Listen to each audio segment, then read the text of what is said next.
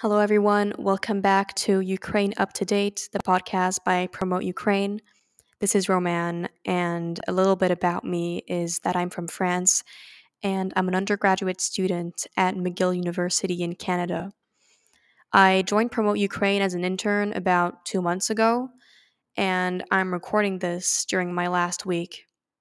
I wanted to talk about what I've experienced, contributed to, and observed so far. I've not seen the whole of the organization because there are 10 working groups now, and the organization is getting to pretty impressive scale. But I will talk about the advocacy working group because that's the one I was part of.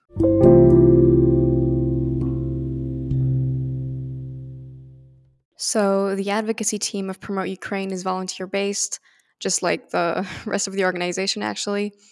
So, everyone has true and genuine motivation to do what is best for Ukraine and its cause. Also, a lot of the members are experts, and I think the knowledge, skill, and motivation of its members are a key resource for Promote Ukraine. This is a civil society organization, so it's driven bottom up. This means that during advocacy group meetings, for example, the ideas discussed and the decisions made all come from initiatives by the Ukrainian civil society, the activists, and the volunteers. Some of the activities of Promote Ukraine's advocacy group are directed towards international organizations, mainly the European Union. As it's based in Brussels, Promote Ukraine is exactly in the right city to do that. The office is in the European Quarter, which is a 10-minute walk away from the European institution buildings, such as the Parliament, the Council, and the Commission, which makes it very easy to go there and protest. Manifestations are a tool used a lot by the advocacy group to convey their message, not only to European leaders and delegates, but Belgians as well. For example, June 23rd was the day the European Council met up to make the decision on candidate status for Ukraine, and we were protesting in front of the building. There was a lot of emotion in the volunteers' speeches and messages to European leaders. There was also a lot of Ukrainian singing, and people were wearing traditional Ukrainian clothing or wrapping themselves in Ukrainian and European flags. There were children present as well, and it was a very moving event to experience, especially because it was on a historical day. However, manifestations are not the only way the advocacy group found to communicate their ideas and requests. Their message is now also being enunciated inside the European institutions themselves and not only outside of the building. For example, recently, Marta Barandi, who was the founder and chairwoman of Promote Ukraine, gave a speech during a plenary session of the European Economic and Social Committee. I was sitting in the room with Vasil, who is the head of the humanitarian aid group of Promote Ukraine and is another volunteer. Marta is very eloquent and a great public speaker. She proudly presented the organization and then gave reasons why Ukraine needs the candidate status and why it would become in the future a great member and partner to work with on Europe.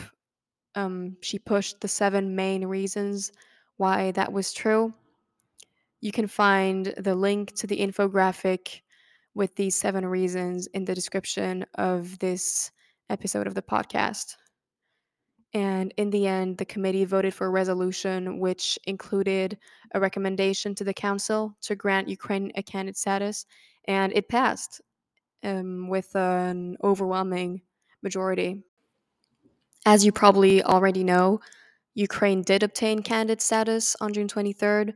So from now on, the new goal is to quickly start the negotiations within the EU to recognize Ukraine's reforms as meeting the Copenhagen criteria. The working group will also look at ways of communicating Ukraine's progress and achievements to Belgians. And another thing regarding Europe's support for Ukraine, the organization Promote Ukraine was given Station Europe, which is a building right by the parliament to host the Ukrainian Civil Society Hub to meet and discuss ideas.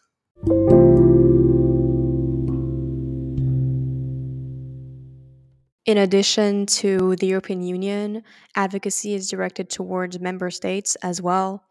The team has been organizing meetings with ambassadors of countries that are part of the EU, such as France and Austria, as well as non European countries like Thailand. These were the embassies that the advocacy group visited during June. As I've mentioned before, I'm French, and I've been lucky to participate in the discussion in the French embassy. And that was a crazy experience for me to see, first of all, a diplomat in action because I'm an international relations student, and second of all, a government official from my own country, and the way he was representing France to my Ukrainian friends, and as well as the two other interns who are Canadian and American. It gave me an insight on the functioning of French government officials. The point of these meetings is to keep the Ukrainian narrative going in Europe amongst the civil society as well as within government offices. Ukraine's interests and requests need to be pushed so it can get support to win the Russian war, rebuild itself, and join the EU. One of the main requests, for example, is an oil embargo from Europe to isolate and weaken the Russian economy to stop the financing of their warfare. It is also important to keep the narrative going in countries that are not part of the EU because some of these have a population that needs Ukrainian grain to feed themselves, and consequently, they are also affected by the war.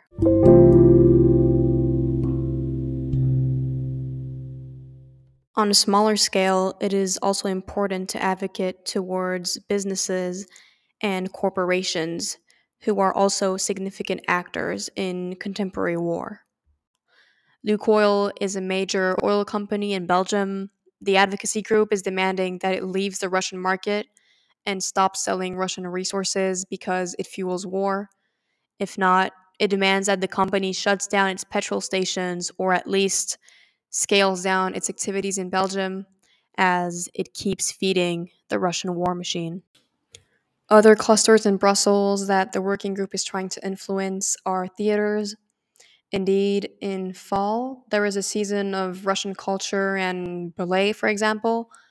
The reason these performances need to be disabled is because this country has, since centuries, been hateful and brutal towards other nations, especially Ukrainians, in their actions, literature, art, etc.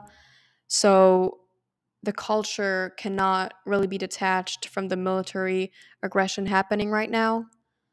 The culture is hostile to Ukrainians because that's how it has been shaped during its history, especially with the omnipresent Russian propaganda.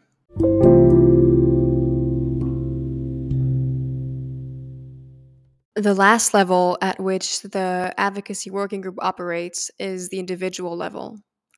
The goal is to increase awareness and sensitize Belgians and Europeans in general to the issue of Ukraine. For example, regarding Lukoil again, to call for a boycott on an individual level because the company is financing the Russian invasion. One among many actions was placing pictures covered up by black plastic bags with different oil company logos on each of them. When someone ripped off the plastic bag, the photo was revealed, and you could see horrible pictures of war crimes and Ukrainians that had suffered the violence of the war. Keeping demonstrations up is important as Ukraine and the war are getting gradually less present in newspaper headlines. In a recent demonstration in a busy neighborhood in Brussels, protesters were dressed as civilians and walking around with Brusseliers, and as a siren sound played, they dropped to the ground. And the point of this action was to speak out against the quote, Ukrainian summer. If Ukrainians try to go shopping, go for a walk, etc., just live their lives as innocent civilians, just as Brussels are doing, They risk being blown to bits like in a mall in Kremenchuk recently. Instead of just regular protesting, Promote Ukraine volunteers come up with new and creative ways to give public demonstrations to keep people's and media's attention and interest. Media is key in advocacy as it forms public opinion and civil servant slash state action. Obviously, demonstrations are also the demonstrations group's job, but all working groups are interconnected and interdependent to function. The demonstration group needs the advocacy group to define final goals, and the advocacy group needs the demonstration group to organize manifestations like get approval from the police, get equipment, get people to show up, and other logistics. Actually, individual members of the organization depend on each other as well in a similar way. For example, if one member has more knowledge resources and another more time resources, they both depend on each other to act and to make their aspirations tangible. I wish I could elaborate on the other working groups to promote Ukraine. I'm part of the advocacy group because it made the most sense given my studies and my personal interests. All the other teams are also doing an amazing job, like raising funds for medical equipment and military aid to be sent to Ukraine. Promote Ukraine is also, for example, connecting Ukrainian refugees with Brussels leaders that are willing to share their homes and give them shelter. In May, the Cultural Center of Promote Ukraine opened, offering dancing therapy, psychotherapy, painting, language courses, and more. There also is an incubation program for Ukrainian entrepreneurs who want to start up their business locally in Belgium.